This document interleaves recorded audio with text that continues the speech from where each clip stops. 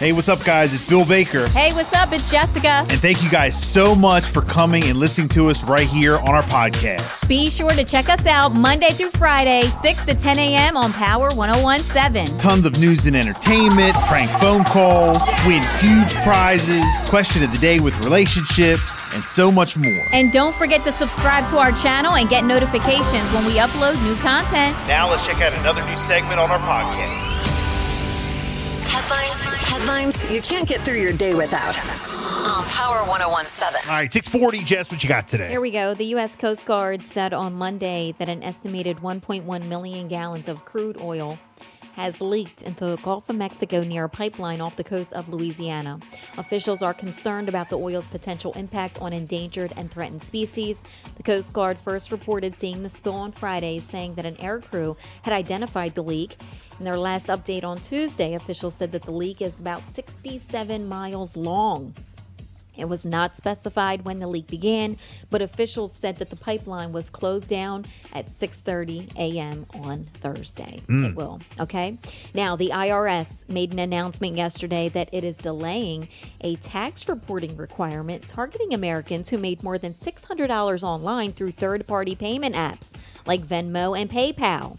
The rule change, approved by Democrats in March of 2021 with the passage of the American Rescue Plan, would have required payments in their platforms, including Venmo, PayPal, and Etsy and Airbnb, to send a Form 1099-K to the IRS and users if their transactions equaled up to more than $600 over the course of the year. Man, Also, I don't want that. No. We use Venmo so we don't have to pay taxes. Exactly. Just send it like as a gift. Yeah, come on. Send it private. Come on. Yeah, I know. That old let's tax them gag. Yeah, I know. Now, this is a sad story to report this morning. A homicide investigation is underway after police say that a woman was shot and killed in Milton on Monday night. Shortly after 11 p.m., troopers were called to the 28,000 block of West Springside Drive for a reported shooting. Troopers arrived to find 57-year-old. It was a woman suffering from a gunshot wound to her upper body.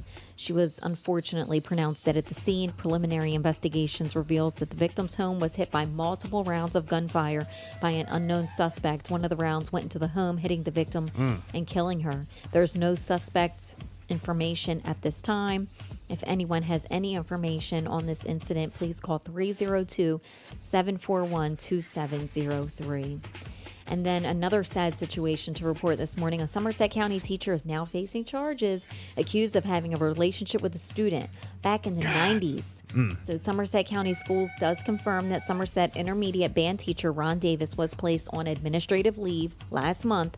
Somerset County Schools says that Mr. Ron Davis was placed on admin leave in mid-October immediately after SCPS, the district administration, learned of the allegations from the investigating law enforcement agency. The alleged events occurred before Mr. Davis was hired by Somerset County Public Schools, but he is facing 2 charges of child abuse, custodian, and assault.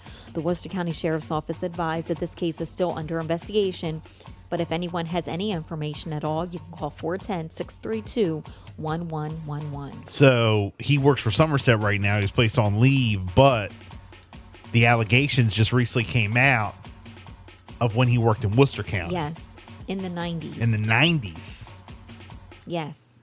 Wow, that's crazy.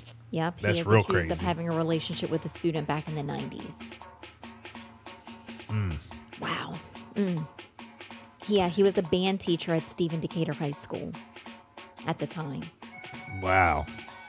And I think it was like late 80s, early. It was like to like 92 or something. It says, according to charging documents, he had a sexual relationship with his student, a 16 or 17-year-old girl at the time. The documents also show that he resigned from the school before leaving to teach in Somerset County.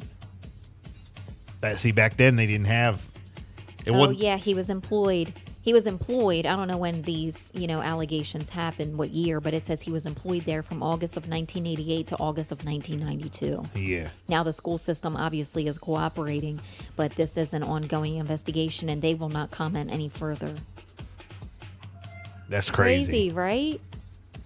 Yeah. See, back then they didn't have like all the social medias and, And like, it probably wasn't like as encouraging to step up and say something back then. and then here we are years later. Maybe that person did step up. Yeah. So I don't want to hear, like I always hear like, why did they just do it back then? It's probably not true. They're lying now.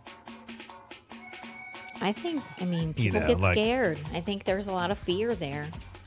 And I'm telling you, it was a different time back then. Back then it was like, nah, that's your teacher. I know.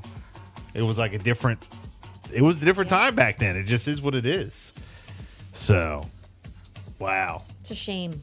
6:46, it's the Bill and Jessica show. We got sports on the way. Big football day tomorrow. Yep. For Thanksgiving. Huge. Yeah, we'll give you a We're little ready. preview. We'll talk about it, give our picks. Here's Tech 9. Bill and Jessica, good morning.